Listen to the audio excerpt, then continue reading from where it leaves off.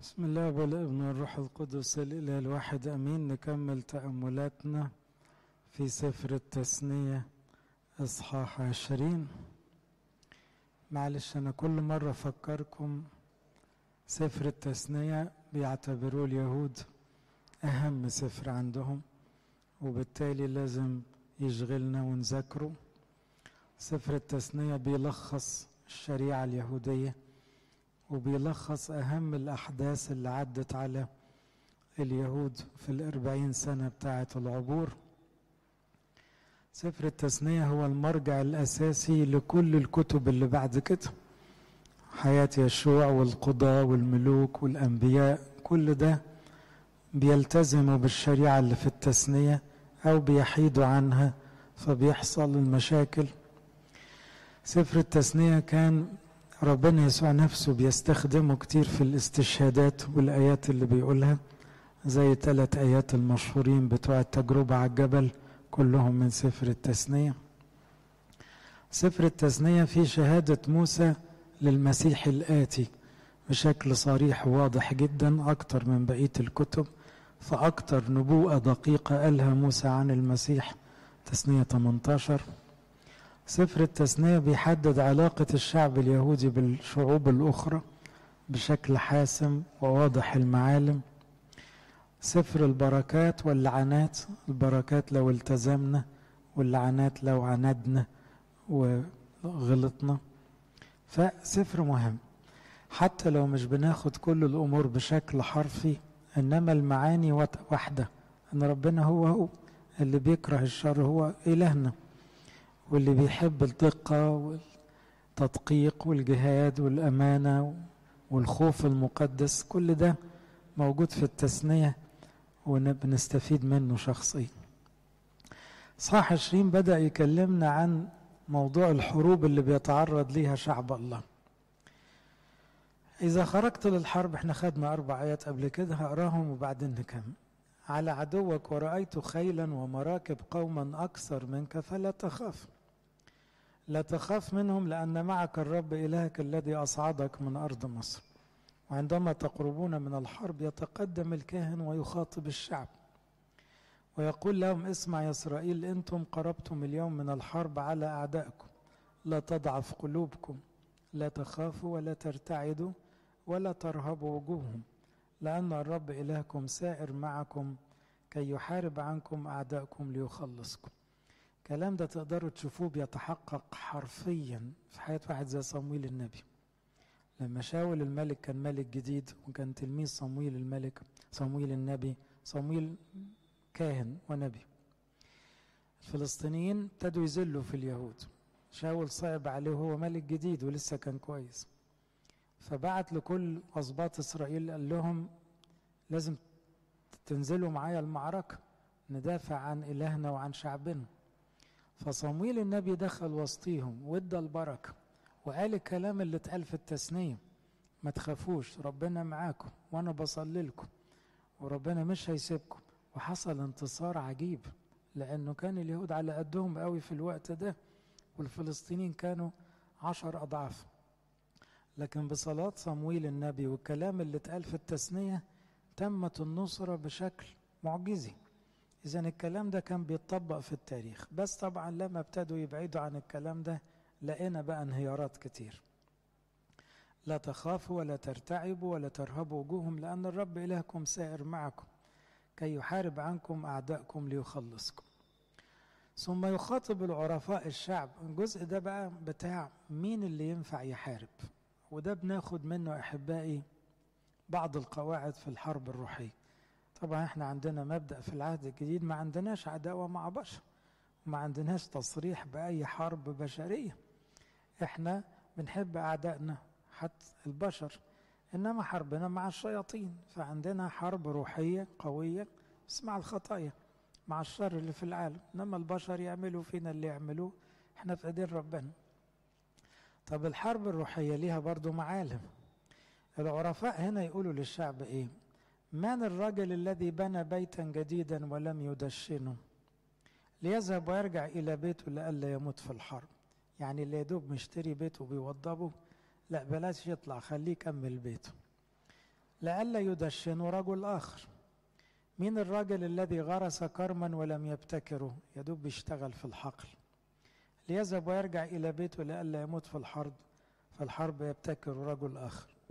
مين الرجل الذي خطب امرأة ولم يأخذها؟ ليذهب ويرجع إلى بيته لئلا يموت في الحرب فيأخذها رجل آخر. وبعدين الحالة الرابعة، في 4 حالات هنا استثناءات ما يدخلوش المعركة: اللي بنى بيت ولسه يدوب مسكنش فيه، واللي اشترى حقل وهيبتدي يشتغل وملحقش ياخد ثمر، واللي خطب واحدة وما نجوزهاش لسه. الحالة الأخيرة يعود العرفاء يخاطبون الشعب ويقولون: من هو الرجل الخائف والضعيف القلب؟ ليذهب ويرجع إلى بيته لئلا تذوب قلب إخوته مثل قلب. هو ليه التنبيهات دي كلها؟ أولا ده يضيع نص الشعب. ما تقول له واحد اللي بيشتغل جديد واللي اتجوز جديد واللي بيبني بيت واللي خايف، طب هيفضل لك مين؟ هيفضل له جزء بقى عاوز يخدم ربنا وبس. قال أنا عاوز دول. فأول معنى هنا إن أي واحد مشغول بالدنيا زيادة ما بيعمرش مع ربنا، ما بينفعش في معركة مع الشيطان. يعني اللي ملهي زيادة في شغله، واللي ملهي زيادة في بيته، واللي ملهي زيادة بالخوف. ما هي ناس محبوسة في الخوف. الناس دي الشيطان بيغلبها بسهولة، مش أقوياء. ليه؟ تخيلوا واحد بيحارب ودماغه في الأرض بتاعته، ولا دماغه مع مراته، ولا دماغه مع البنى اللي بناه ولسه ما دخلوش، مش مركز. فده مش هينفع في المعركة. أو خايف، لو خايف برضو ما ينفعش. فكأن في مبدأ روحي مهم. الحرب الروحية دي عاوزة تركيز. اللي عاوز يخدم ربنا يبقى ربنا نمرة 1، واللي عاوز يعيش مع ربنا يبقى مركز. صلاته وإنجيله وقداسه وخدمته أهم من أي حاجة. وإن أحب أحد أبا أو أما أو زوجة أو أولاد أو ما يستهلنيش. وليس أحد ترك أبا أو أما أو حقولا أو بيوتا. الآية دي مرتبطة بالتثنية. لما المسيح له المجد ذكر ما يترك الرسل من أجله، ذكر إن في ناس هتسيب بيوتها وتسيب حقولها وتسيب أولادها. قال دول ليهم أجر عظيم عندي. فبنطلع بيه من النص ده إيه؟ عاوز تروح السماء لازم السماء تشغلك. السماء مش هتيجي على الماشي. السماء لازم تاكل عقلك. اطلبوا أولا ملكوت الله وبره والباقي إيه؟ هذه كلها تزاد لكم. طب البيت هيخلص، والجواز يمشي كويس، والشغل يمشي أحسن ما يمكن، والخوف يروح من قلبك. إنما هتركن ربنا وتركز في دول. طب فرقت إيه عن واحد ما يعرفش ربنا؟ مش هينفع تشتغل مع ربنا ودماغك مش مع ربنا. دي قضية مهمة قوي وباينة جدا في العهد الجديد، إنه كل شعب الله يبقى مكرس يعني قلبه في ربنا ودماغه في ربنا. وربنا وعدنا إنه أي حاجة تاني في الدنيا دي أنا مسؤول عنها وأجيبها لكم بزيادة كمان. يبقى مش مفروض نتشتت زيادة. دول مشتتين فمش هينفعوا في المعركة. رغم ان الامور اللي مشتتاهم امور بريئة. هو ما قالش على حد وحش. ده بيقول واحد اشترى بيت والتاني اشتغل في حقل والتالت خطب. بس الرابع بقى دي فئة مهمة قوي، حكاية الخواف دي. بيقول ايه؟ يعود العرفاء ويخاطبون الشعب ويقولون. 3 الأولانيين مشغولين بالدنيا. الرابع ده بقى نوع تاني. من هو الرجل الخائف والضعيف القلب؟ ده تعبير مهم. الجبان، يعني لا مؤاخذة الجبان، ضعيف القلب. ليذهب ويرجع إلى بيته. ده بالذات ليه ما يدخلش المعركة؟ ده لو دخل وسط العساكر هيعمل ايه؟ هيضعف قلب اللي حواليه، هيرعبهم، هيفضل يقول لهم هيموتونا، هيقطعونا، هياكلونا. فحتى اللي كان شجاع هيخاف. ما هو الخوف ده معدي. ودي لاحظناها قوي في الأيام اللي فاتت، إن الخوف معدي. اللي يقعد يتكلم كلام سلبي كده كأن ربنا ده مش دريان بالدنيا، والكورونا هيعملوا فيها وتعمل فينا. هو ايه؟ ملهاش كبير الحكاية. ليه الكلام اللي مليان خوف ده؟ ولاد ربنا في ايد ربنا، موضوع بسيط. فاللي خايف ما بينفعش. والخوف بيعطل الناس، لأن الخوف ده أنواع وأشكال. يعني في واحد بيخاف من الماضي، مش عارف ياخد موقف ولا يتحرك، خايف من فضائح، خايف من ذكريات، خلاص انسى اللي فات. القديس بولس قال أنسى ما وراء. طب ما بولس له فضايح، لو فتشنا في صفحات أولى لبولس، بولس ده مفتري. لو واحد طلع له كده قال له على فكرة أنت بهدلت العيلة بتاعتي، هيقول له إيه؟ يقول له حقك علي، مش هيقدر ينكر. إنما بولس مش خايف من الماضي، خلاص ربنا قبله وعمل منه حاجة. في واحد يخاف من الناس، اللي يخاف من الناس مش هيعرف يرضي ربنا. اللي هيرضي ربنا ما يخافش من حد. في واحد يخاف من المستقبل أو على المستقبل. الله، ما المستقبل ده في إيد ربنا، وربنا بتاع امبارح ولا بتاع كله؟ أمس واليوم وإلى الأبد. اللي يخاف من المستقبل ما يعرفش يركز. في واحد يقول لك بس أعمل قرش لعيالي، وهم عيالك ده مش عيال ربنا. هتقعد تضيع عمرك كله عشان تحوش فلوس لعيالك؟ مش تحوش للسماء؟ مش تسيب لعيالك فضائل كده يعيشوا بيها، سيرة حسنة يعني تعلموها؟ إنما أنت هتفكر زي اللي ملهمش ربنا بره يعملوا فلوس لعيالهم. تفكير ملوش دعوة بالحكمة والخوف ربنا. فاللي خايف من بكرة، واللي خايف من الناس، واللي خايف من ضعفاته وماضيه، واللي خايف من المرض، واللي خايف من الموت، كل ده اركن على جنب. عشان كده في سفر الرؤيا يقول كلمة تخوف، تقول ليس خائفون يرثون ملكوت الله. يا ساتر، طب ما احنا كلنا بنخاف. لا، هو يقصد هنا الخوافين لدرجة ان ربنا اتركم بقى، لان كانوا يخافوا فينكروا المسيح. فاللي بيخافوا لدرجة انكار المسيح مش هيدخلوا السماء. وعشان كده في نص بيتقري كتير قوي في القداسات، كل ما يجي شهيد في السنكسار تلاقوا قراية القداس ايه؟ كلام المسيح: لا تخافوا من الذين يقتلون الجسد. تخافوش، لا تخافوا من الموت ولا تخافوا من اللي بيموتوكم. أريكم ممن تخاف، خافوا من الذي بعدما يقتل له سلطان أن يلقي في جهنم. نعم، من هذا خاف. لكن تخاف على نفسك؟ طب ما هتيجي الموت، هيجي كده كده. وتخاف من اللي هيموتوك، دول بشر هم كمان بيموتوا. تخافش ماذا يصنع بها الإنسان. يبقى هنا الأربع استثناءات اللي حطوهم سفر التثنية بيقولوا لنا احذر من المشغولية بالمقتنيات أو بالعلاقات أو بالأشغال أو المشغوليات. حاسب الحاجات دي تعطلك. شهوة العالم، شهوة العين، شهوة الجسد، تعظم المعيشة، ليس من الله بل من العالم. والعالم يمضي وشهوته، أما الذي يصنع إرادة الله يثبت إلى الأبد. والنوع الرابع ده الخواف. لو كل واحد فينا سأل نفسه أنا لسه بخاف من إيه، هتبقى نقطة مهمة الواحد يحاربها في نفسه. صدقوني أغلبنا لسه فينا بقايا خوف. ممكن تكون خايف على الفلوس زيادة، طب ما دي نقطة معطلك، عشان كده مش عارف تغلب الشيطان، عشان لسه خايف. لكن داخل معركة روحية، اغلب الخوف الأول، طلع الخوف من قلبك. الخوف ده عاوز واحد واثق في ربنا واثق في نفسه، خلاص عايش لربنا، هيخاف من ايه؟ يقول لك المفاجآت. يا سلام، مفاجآت؟ واحنا عندنا مفاجآت؟ في حاجة اسمها مفاجآت عند ولاد ربنا؟ دي كلها ترتيبات مش مفاجآت. بالنسبة للناس مفاجآت، بالنسبة لربنا ترتيبات. يبقى احنا ما ينفعش نخاف زي ما الناس بتخاف، لأنك لو خفت هتخوف اللي حواليك. طبعا احنا عندنا ظاهرة الخوف دي بتزيد، عارفين ليه؟ أباء وأمهات بيخافوا العيال طالعة شاربة الخوف، فتلاقي الخوف بيتكاثر بيزداد.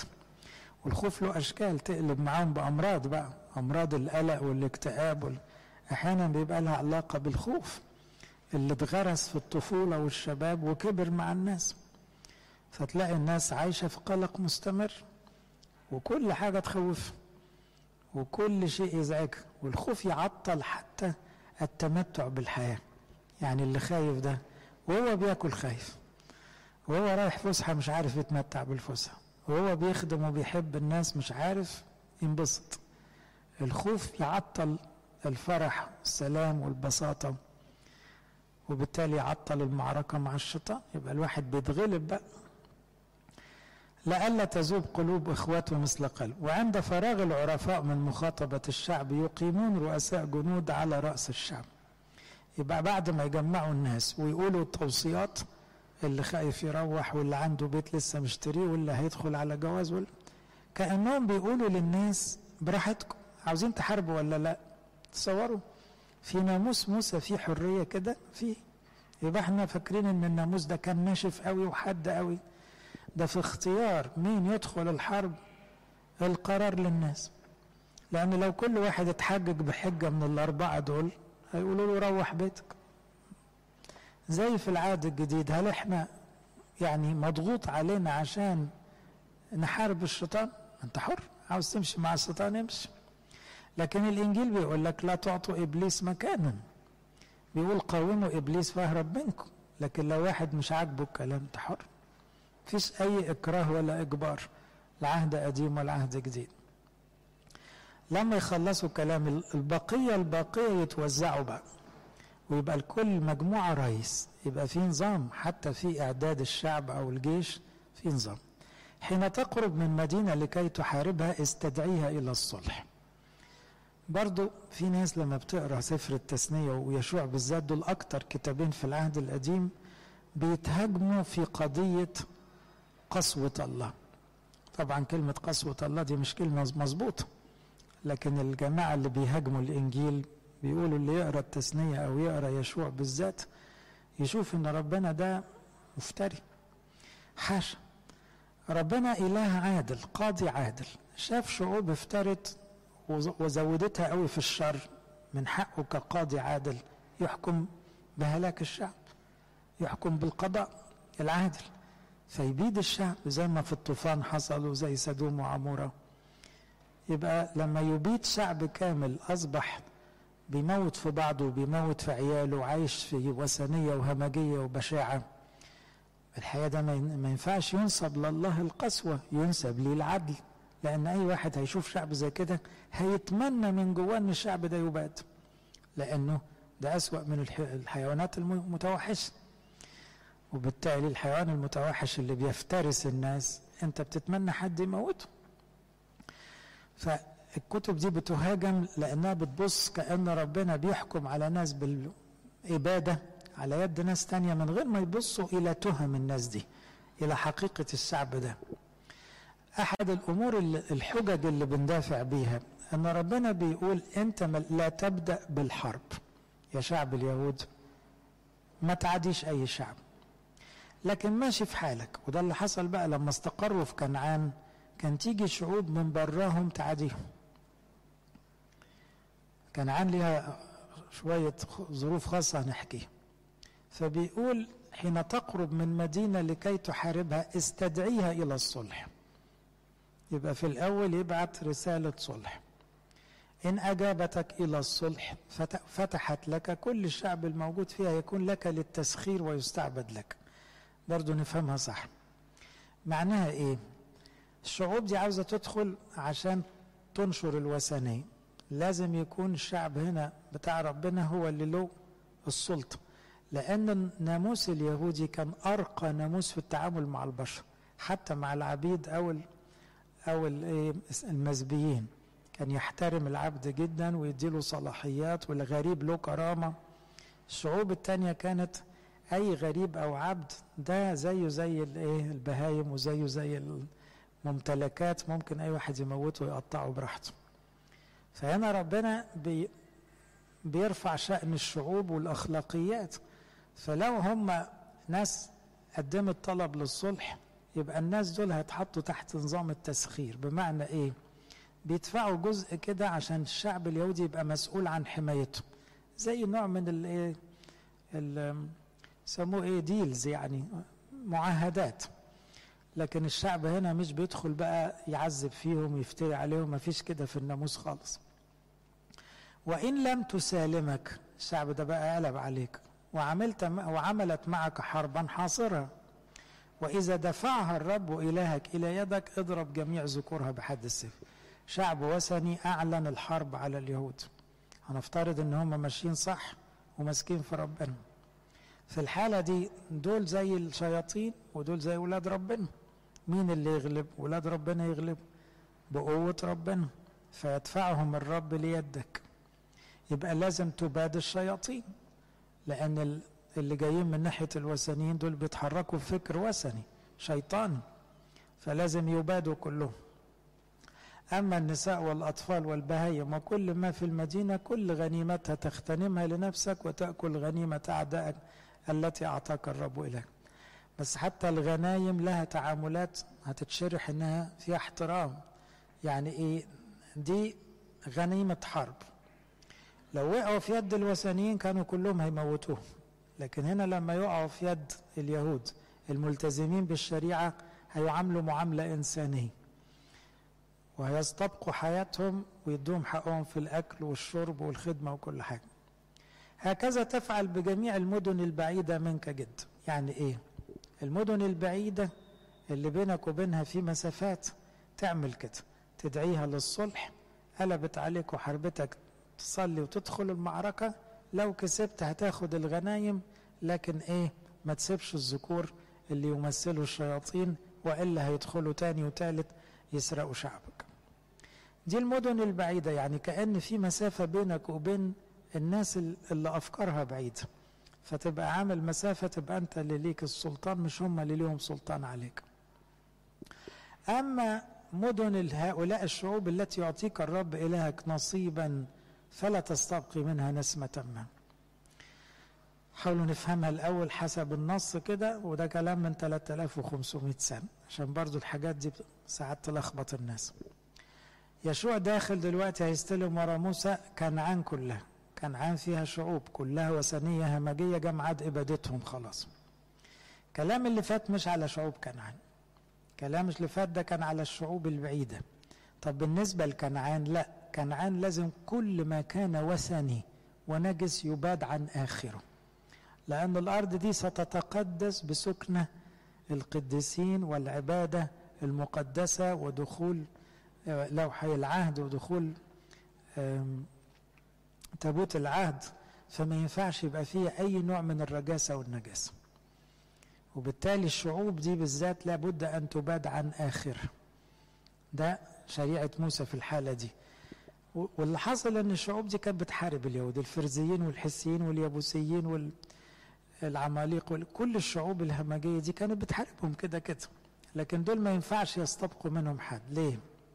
في حالة استبقاء أي حد ده هيبقى عايش مع اليهود على طول هيرجع الوثنية تاني. وده اللي حصل لما تقروا بقية الكتب التاريخية، إن لما ما التزموش بعملية التحريم الشديدة دي والتنقية الشديدة دي، على طول الوثنية رجعت. ليه؟ لأنك لما بتفتح الباب توارب الباب مع ناس مخها شهوات الدنيا ولغة الدنيا، مين اللي يتعدي؟ ولاد ربنا يتعدوا. عشان كده احنا بناخد من هنا المبادئ، بس احنا اتفقنا ان في العهد الجديد لا عندنا حروب ولا عندنا الحاجات دي، ما تنطبقش علينا حرفيا خالص، لكن كمبدأ أن لا نخالط أهل العالم كثيرا، نحبهم نحترمهم نخدمهم بس ما نقربش قوي، لأن لو قربنا قوي هيحصل ايه؟ دماغنا هتتلخبط، هنفكر زيهم بالمعايير بتاعتهم، السما دي هتتركن على جنب خالص، وهنفكر ان الايه الدنيا دي اهم حاجة، تبقى الفلوس اهم حاجة، تبقى الكرامة، تبقى الجسديات، تبقى الكذب والغش. من هنا اي شركة بين النور والضلمة، ده اللي قاله العهد الجديد، وكأنه بيراجع علينا ما قيل في العهد القديم. اي شركة بين المسيح والشيطان بليعال، اي شركة بين المؤمن وغير المؤمن. طب ده يتعرض ان احنا مطالبين نحب الكل؟ لا، نحب الكل بس في مسافات محسوبة. هنتشارك يبقى بعضينا مع بعضينا حسب الإيمان المشترك والمبادئ المسيحية والسماء اللي شغلانة، يبقى احنا ككنيسة جسد واحد وروح واحد ونصيب مع القديسين. لكن بيننا وبين العالم لا، في مسافة. ليه؟ لأن لو قربنا زيادة هنتعدي على طول بأفكار الدنيا، ودي تخلينا ايه؟ نور للعالم وملح للأرض، لكن ما نبقاش جزء من العالم. فاهمين الفرق؟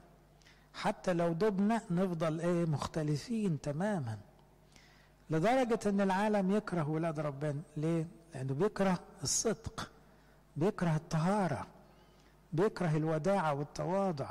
الشيطان بيقول للعالم عكس كده، فاللي تلاقوه وديع ومسالم وبسيط وسخي ونقي وعفيف، تلاقي الناس بتبص له كده، وبدل ما يحبوه زيادة تلاقي أهل الدنيا يقاوموه ويتبلوا عليه ويشتموه. طب وماله؟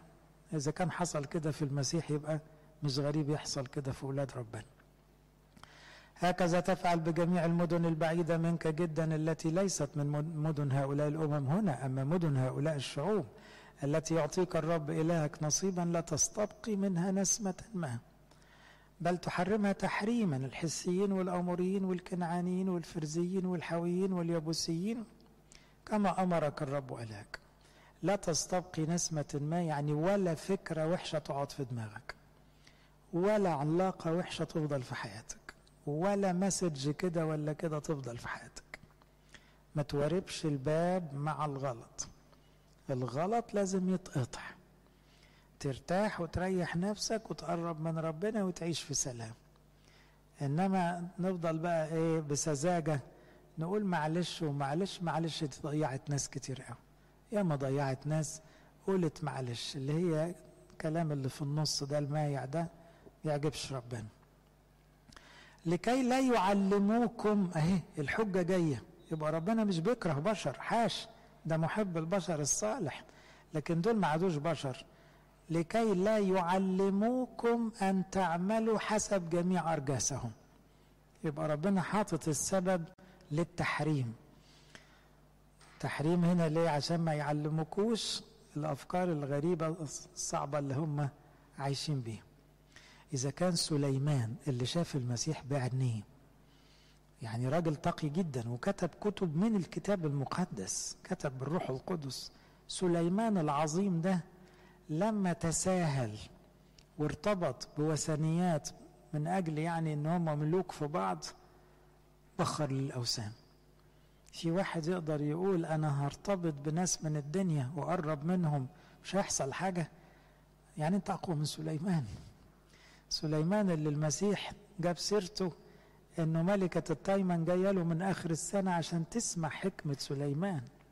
سليمان ده كان هيضيع لأنه ما التزمش بنظام المسافات. لا، ده كان لازم يحط حدود، كان لازم يتزوج من شعبه فقط، لكن هو كسر الشريعة. لأنه قبلها احنا درسنا أن الملك لو هيملك لا يكسر نساءه وما يرتبطش بامرأة أجنبية أبدا. سليمان تساهل في دي وافتكر أنه هو بحكمته يقدر يخلي الستات دول يمشوا وراه. على مين بقى؟ هو اللي مشي وراهم وكان هيضيع المملكة كلها. وعشان كده تمزقت المملكة بعد سليمان. والحقيقة جزء من السبب كان سليمان نفسه بالتساهل اللي عمله.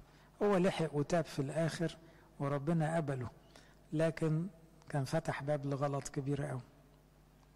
كي لا يعلموكم أن تعملوا حسب جميع أرجاسهم التي عملوا لآلهتهم فتخطئون إلى الرب إلهكم. إذا حصرت مدينة أياما كثيرة محاربا إياها لكي تأخذها، لا تتلف شجرها بوضع فأس عليه، إنك منه تأكل لا تقطع. ساعات هم برضو اتقال لهم حرموا أي حاجة، قال لهم بس معلش لو شجرة مثمرة خضرة وفيها زرع وفيها فاكهة تحرقها ليه؟ تقطعها ليه؟ دي للأكل، دي عاملها ربنا، دي ما تقدرش تعتبرها رجاسة، ما تلوثتش بالخطية. بس في نوعين من الشجر، الشجرة اللي استخدمت كجزء من الوثنية لازم تحرقها، لكن شجرة بريئة يتاكل منها سيبها. خلي بالكم ده شعب بدائي، فبيبقى لازم له توصيات محددة. فحتى في الموضوع ده، لأن الشعوب دي كانت أي شجرة عريانة كده، شجرة عمود شجر يسجدوا قدام، مثل هذه التماثيل أو الأشجار كانت لازم تتحرق على طول، وإلا الشعب اليهودي الغشيم ده شوية ويعبد شجر، وده حصل في التاريخ. فبيقول لأنه هل شجرة الحق لإنسان؟ يعني احنا بنقول لك حرم الناس اللي دماغهم بقت مع الشيطان، بس هي الشجرة إنسان تحرمها ليه؟ حتى يذهب قدامك في الحصار، يعني مش هو ده اللي هيضللك، الشجرة دي بدل بتطلع أكل كل. أما الشجر الذي تعرف أنه ليس شجرا يؤكل منه فإياه تتلف وتقطع وتبني حصنا على المدينة التي تعمل معك حربا حتى تسقط. يعني الشجر اللي انت عارف انه مادة للوثنية بيعبدوه بدرجة او باخرى، لا ده تقطعه خالص. فكأنه ادق التفاصيل بيقولها موسى للناس اللي داخلة على كنعان، عشان عارف ان الوباء في كنعان الوثنية مستقرة، عبادة الاوثان والجسديات والزنا والمحرمات كلها في الارض اللي رايحينها دي كنعان دي. فعمال يدي توصيات ازاي ينقوا الارض ويطهروها تماما عشان يفضل الشعب ده شعب نقي. اصحاح 21: اذا وجد قتيل في الارض التي يعطيك الرب إلهك. لو تذكروا احنا عندنا قبل كده شريعتين لموضوع القتل. القاتل عن عمد عن بغضة لازم يموت، فاكرينها؟ سافك دم الإنسان بالإنسان يسفك دم، دي من وقت نوح وعدها موسى في الشريعة. لكن القاتل بدون قصد عن سهو دي اتعملت له نظام اسمه ايه فاكرين؟ مدن الملجأ. مدن الملجأ يعني واحد الفاستر منه خبط في اخوه صاحبه موته، دي حادثة. الحادثة دي طب الأهل الجدع اللي مات هيمسكوا الراجل اللي موتوه، مش هنخلص بقى الطار يشتغل. قال لا ده يهرب لمدن الملجأ واستخبى فيها، محدش يقدر يقرب من المدينة دي، ولغاية ما ايه رئيس الكهنة يخلص فترته يبقى كده يعفى عن أي تهمة. وده طبعا صيانة وحصانة عشان الناس ما تموتش بعض. هنا في مشكلة ثالثة: إذا لقوا قتيل وهم مش عارفين القاتل. يعني في الحالتين اللي فاتوا ايه؟ القاتل معروف، يا قاتل عن عمد لازم يقتل، يا قاتل عن سهو لقينا له الحل في مدن الملجأ. هنا حالة ثالثة، وتاني بقول لكم ان التثنية كنظام قانوني يطبق على شعب كأنه مدينة لها جيش ولها رئيس. فعشان كده احنا في الشريعة المسيحية لنا values، مبادئ، قيم، لكن ما فيش حرفيات. يعني في التطبيق كل حالة تطبق بحكمة تبع القواعد العامة من حب الله وحب الناس وحب الخير قبل أي حاجة. إنما هنا في تفصيلات كتير. إذا وجد قتيل في الأرض التي يعطيك الرب إلهك لتمتلك واقعا في الحقل لا يعلم من قتله، دي حالة ممكن تحصل، لقوا قتيل مرمي في الحقل، طب مين قتله؟ ما حدش عارف. يخرج شيوخك وقضاتك ويقيسون للمدن التي حول القتيل، يشوفوا أقرب مدينة للحقل ده، لأنه غالبا القاتل والقتيل من أقرب مدينة غالبا. فالمدينة القربى من القتيل يأخذ شيوخ تلك المدينة عجلة من البقر لم يحرس عليها لم تجر بالنير، وينحدر شيوخ تلك المدينة بالعجلة إلى واد دائم السيلان. وادي دائم السيلان يعني حتة واطية دايما فيها مية مجمعة، مية مطر، فدايما فيها مية عشان لو غسلوا ايديهم يعني ما يقولوش الموسم ما فيهوش مية، لا دايما فيها مية. لم يحرس فيه ولم يزرع ويكسرون عنق العجلة في الوادي. ده طقس غريب قوي، ده ملوش علاقة بالذبايح، خلي بالكم ما فيش في الذبايح حاجة اسمها تكسر رقبة العجل، ده لازم في ذبيح. وكسر العظم لا يتفق أبدا مع فكر الذبايح لأن عظم لم يكسر منه، إشارة للذبيحة العظمى ربنا يسوع. إنما هي بالبلدي كده إيه اللي عمل العملة دي تتكسر رقبته، هي مقصود بيها كده. يعني لو ما قالوش مين القاتل دي إشارة إنه الراجل ده دمه مش هيروح حاضر، لأنه ربنا هيفضل وراء الموضوع وهيكشف القاتل. ففكرة كسر رقبة العجل إشارة إنه ده تهديد للشخص اللي ما اعترفش بخطيته، أو لو الشيوخ عارفينه وما اعترفوش عنه، لأن دي تبقى ذنب عليهم. لو هم مخبين واحد من الشبان اللي قتل ومغطيين على الموضوع. قالوا الآباء أكتر من رأي، قالوا كمان ده إشارة إنه هيحصل كده في كل خيركم، فبيبقى تهديد ضمني، وهم بالنسبة لهم رأس مالهم العجول والبقر، فلما بيشوفوا كده يخافوا. إنك لو سطرت على خطية أو شهدت بالزور وقلت أنا ما أعرفش القاتل وأنت عارف القاتل، هيحصل كده في أرضك وفي زرعك وفي بهايمك، فيخافوا. ثم يتقدم الكهنة بنو لاوي، يبقى الشيوخ اجتمعوا وقالوا صدقوني ما نعرفش القاتل. طب جبنا العجلة من المدينة اتكسرت وغسلوا ايديهم واقروا ان هم مش عارفين القاتل، وكل ده قدام الكهنة عشان الكاهن من دول يبص لهم البصة يترعبوا، عشان لو بيكذبوا يبقوا بيكذبوا قدام ربنا، معناها يحصل لهم عقوبات في بيوتهم وحالهم. فبيخافوا لأنه عارفين أن الكاهن هنا وكيل لله، لو هم ما التزموش بالكلام وكذبوا هيحصل لهم مشاكل. يتقدم الكهنة بنو لاوي لأنه إياهم اختار الرب إلهك ليخدموه ويباركوا باسم الرب. يعني صلوا الأول وادوا البركة لربنا، وحسب قولهم تكون كل خصومة وكل ضربة. يعني دول المرجع الأساسي كهنة. ويغسل جميع شيوخ تلك المدينة القريبين من القتيل أيديهم على العجلة المكسورة العنق في الوادي. يعني بعد ما كسروا الحكاية بقى ايه، بقى الدم وبتاع، فيغسلوا ايديهم عشان يعلنوا براءتهم ان هم ما يعرفوش القاتل وما اشتركوش في الجريمة. ويصرحون ويقولون أيدينا لم تسفك هذا الدم وأعيننا لم تبصر. يعني لا احنا اشتركنا في الجريمة ولا نعرف مين اللي عمل. طبعا وهم بيقولوا الكلام ده وبيغسلوا ايديهم وقدام الكهنة بيترعبوا من جوه، لأن لو واحد نطق كذب بيخاف، لأن الشريعة بتقول والكاهن المسؤول عن التنفيذ بيقول، فهم بيعرفوا أنه ربنا إيه يكره الكذب قوي. الحتة دي أحبائي نفسنا ترجع لحياتنا الروحية، الخوف المقدس والخوف من رجل الله والخوف من وصية ربنا. في ناس بتستهتر بكلام ربنا وببيت ربنا وبرجل ربنا. أذكر مرة جه واحد يعترف لأول مرة،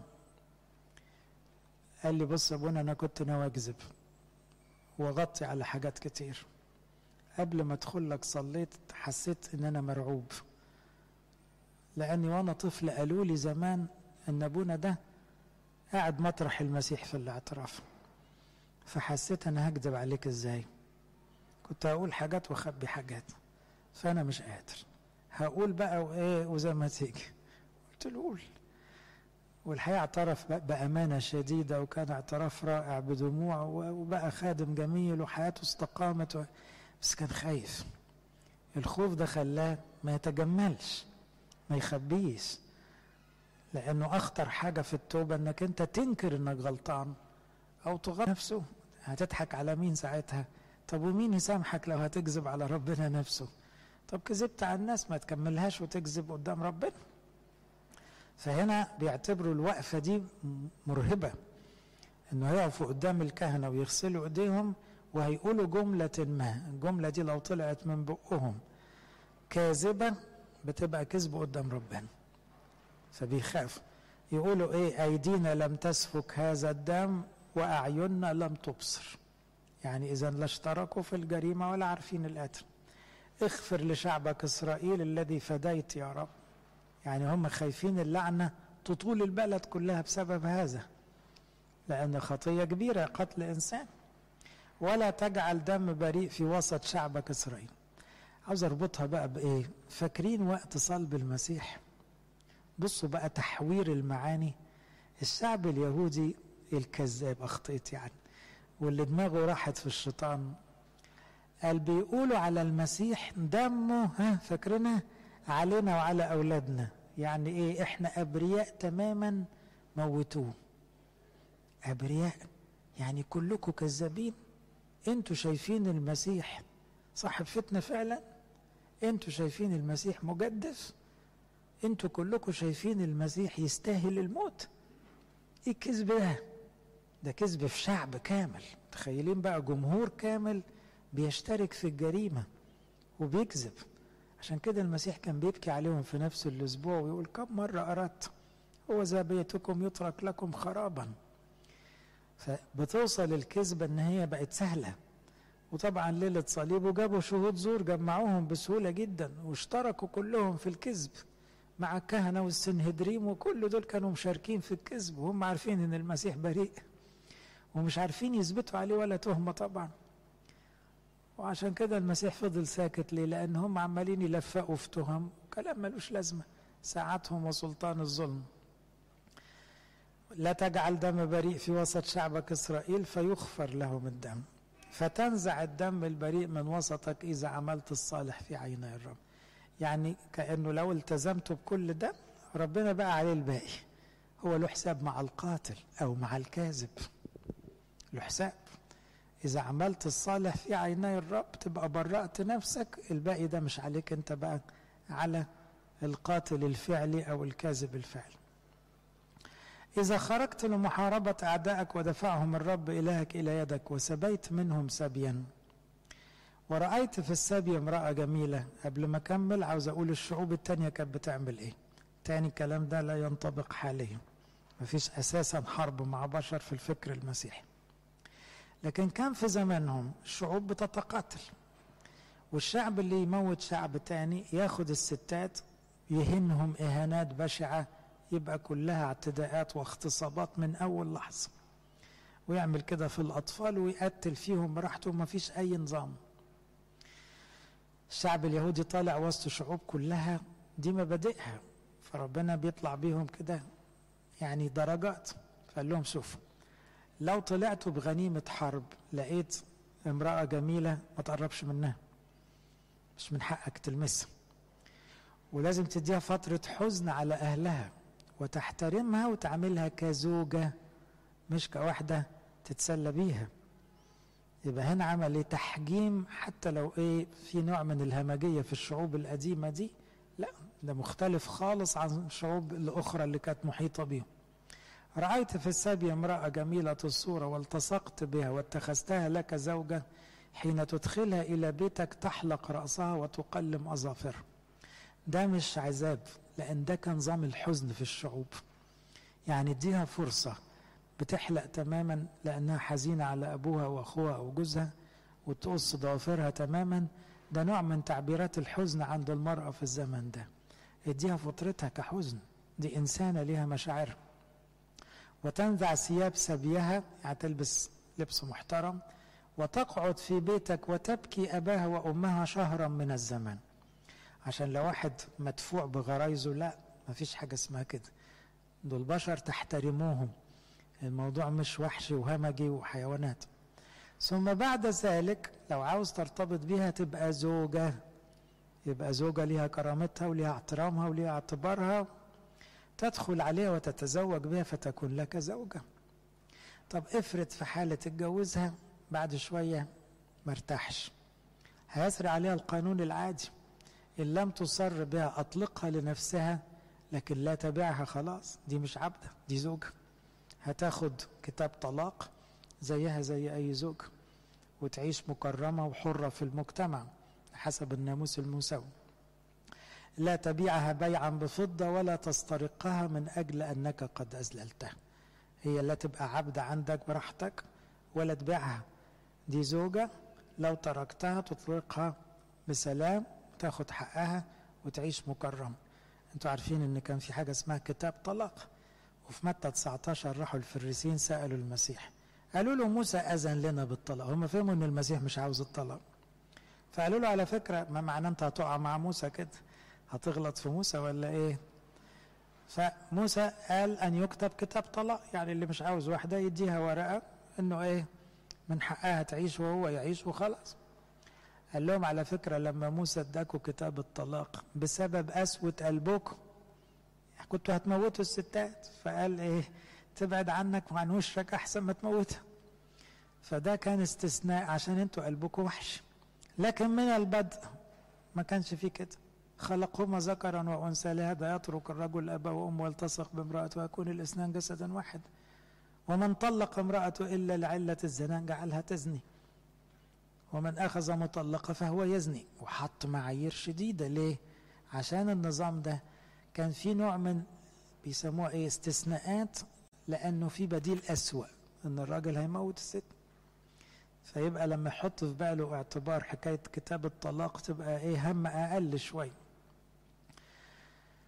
أرجع تاني للنص ده، يبقى هنا حتى السبايا كنا يعاملنا باحترام والعبيد كذلك كبشر.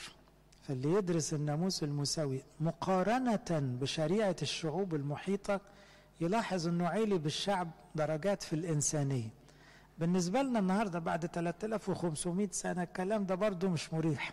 أيوة، بس احنا دلوقتي في جيل شاف المسيح وشاف المثاليات وحقوق الإنسان، فما تقارنوش دلوقتي، قارنوا بالشعوب ساعتها بيفكروا ازاي وبيتعاملوا ازاي، وخليكم معتدلين. انت تقدر تجيب واحد مجرم من السجن تعلمه أسمى مبادئ في الحياة، ولا في الأول تقول له ما تقتلش وما تسرقش؟ ابتدي معاه من مستوى، بعد كده اطلع بيه حتة حتة لغاية ما يبقى أحسن واحد في الدنيا. إذا كان لرجل امرأتان، في الحالة دي بقى هيبقى وارد أن يكون راجل يهودي عنده 2 حسب الوصف اللي قاله، مش كده؟ واحدة في الأصل يهودية، واحدة جت من السبي، مش كده؟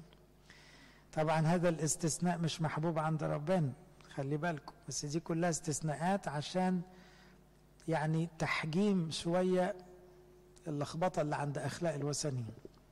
وطبعا تذكروا أن نوح كان ماشي على الشريعة الأولى الطبيعية، كل واحد ومراته بس، وعشان كده دول استحقوا يدخلوا الفلك. نوح لم يتزوج إلا امرأة واحدة، وسام كذلك، وحام يفس، 8 كانوا في الفلك بالعدد.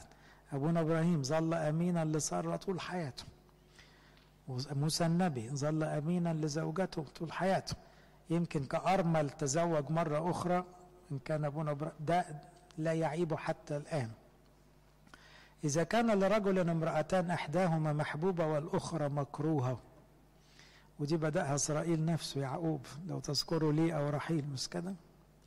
فولدت له بنين المحبوبة والمكروهة، إن كان الابن البكر المكروهة فيوم يقسم لبنيه ما كان له لا يحل له أن يقدم ابن المحبوبة بكرا على ابن المكروهة البكر. فاهمين المعنى؟ يعني خلاص تجاوزا في زوجتين في الحالة دي.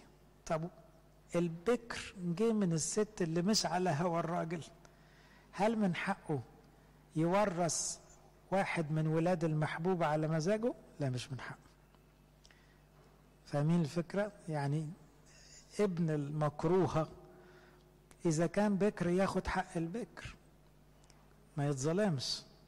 يبقى عاوز يقول له ما تمشيش ورا مزاجاتك، ما تمشيش ورا غرايزك، امشي بالمبادئ. خلي بالكم بيتكلم مع راجل يعيش في قبلية وهمجية وحواليه شعوب وثنية ولغة يعني بعيدة خالص عن المثاليات. فقال له لا، البكر زي ما ربنا اختاره، مش زي مزاجك ما يقول. لأن شريعة البكر دي مهمة لأنها بترمز إلى المسيح له كل المجد. وفي ناس ضيعت البكورية زي عيسو، باع البكورية. وفي ناس ضيعت البكورية زي قايين لما قتل هابيل ضيع البكورية خدها شيس. رأوبين ضيع البكورية لما اعتدى على فراش أبيه خدها يهوذا. فهنا البكورية كانت دايما تتنقل للأفضل روحيا، كإشارة أنه اليهود كانوا الشعب البكر، دلوقتي الأمم هم الأبكار. فاهمين الفكرة؟ الشعب اليهودي كان إيه؟ الابن البكر. حتى موسى لما دخل لفرعون بيقول له ربنا بيقول أطلق ابني البكر. أول شعب يبقى تبع ربنا كانوا اليهود. طب واليهود فلحوا؟ ما فلحوش، رفضوا المسيح وصلبوه. فتحولت البكورية إلى كنيسة أبكار، تعبير سفر العبرانيين. كل المؤمنين بالمسيح بقوا أبكار اللي احنا منهم. فالبكورية بقينا واخدين النصيب الأكبر، لأننا هناخد السماء بحكم الإيمان حتى لو ما كناش يهود في الأصل. فهنا بيقول إيه؟ لا يحل له أن يقدم ابن المحبوبة بكرا على ابن المكروه البكر. يبقى البكر ياخد حقه بغض النظر يعني للميول اللي هي الرجولية اللي عند أبوه، بل يعرف ابن المكروه بكرا ليعطيه نصيب 2 من كل ما يوجد عنده. البكر ياخد نصيب 2 زي شريعة البكر العادي، لأنه هو أول قدرته له حق البكورية. يبقى فكرة البكر دي مالية العهد القديم، وهي تشير إلى المسيح له المجد بكر البشرية كلها أو باكورة خلاصنا كلنا. ومقصود بيها إيه؟ اللي شبه أبوه قوي أو الأقرب أو أول عزه. فدي كلها إشارة إلى المؤمنين اللي هيخلصوا بالإيمان. إذا كان لرجل ابن معاند ومارد لا يسمع لقول أبيه ولا لقول أمه ويؤدبان فلا يسمع لهما، يمسك أبوه وأمه ويأتيان به إلى شيوخ مدينة وإلى باب مكان. برضو الحتة دي يبدو عليها الشدة شوي. ليه؟ شاب مستهتر جدا ما بيسمعش أبوه وأمه، بيشتمهم بيهنهم، وطبعا بيكسر الشريعة وبيغلط كل الغلطات. يقولان لشيوخ مدينة ابننا هذا معاند ومارد لا يسمع لقولنا وهو مسرف وسكير. أب وأم هيجيبوا ابنهم يموتوه؟ هم مش هيموتوه كده وخلاص. هو التمرد هنا معناه في وثنية دخلت، ان الولد ده مخه بقى زي الوثنيين، بقى يعبد أوثان، فبقى يحتقر والديه، وبقى سكير ومسرف، وشريعة دخول أي وثني لازم يموت في الوقت ده. فيقول يرجموا جميع رجال مدينة بحجارة حتى يموت فتنزع الشر من بينكم ويسمع كل إسرائيل ويخافون. يمكن دي ما سمعناش انها طبقت حرفا، ان اب وام يجيبوا واحد من ولادهم يكون وصل لكده ويسلموه للموت، بس عارفين قيمة الوعيد ده ايه؟ ان يخلي كل اب وام من الاول واخدين بالهم جدا في التربية. ودي نفسنا في الزمن ده ترجع، مش الشريعة دي، لا، الحرص الشديد ان ابنك من صغره يطلع ماسك في ربنا ويخاف ربنا ويحب بيت ربنا ويمشي في النور.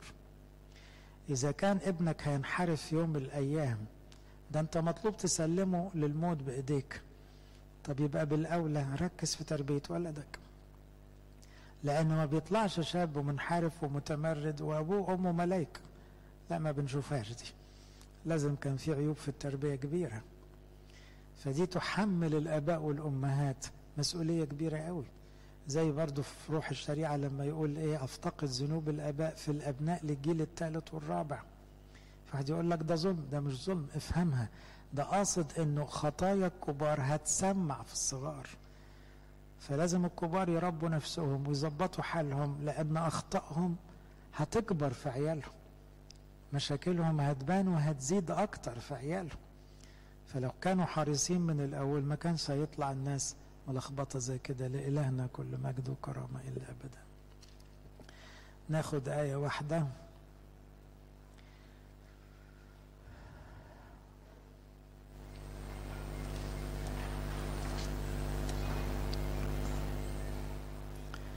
مش لاقي ولا آية، أصل كلها حاجات إيه حسب نص الشريعة اليهودية، بس وسط السطور كده هنلاقي آية جميلة عن الكهنوت تقول إيه: يتقدم الكهنة بنو لاوي إياهم اختار الرب إلهك ليخدموه. دي تنفع تنطبق على كل الكهنوت. إياهم اختار الرب إلهك ليخدموه على الكهنة. إياهم اختار الرب إلهك ليخدموه. بص للكهنة بالبصة دي. نقولها تاني: إياهم اختار الرب إلهك ليخدموه. تفضلوا.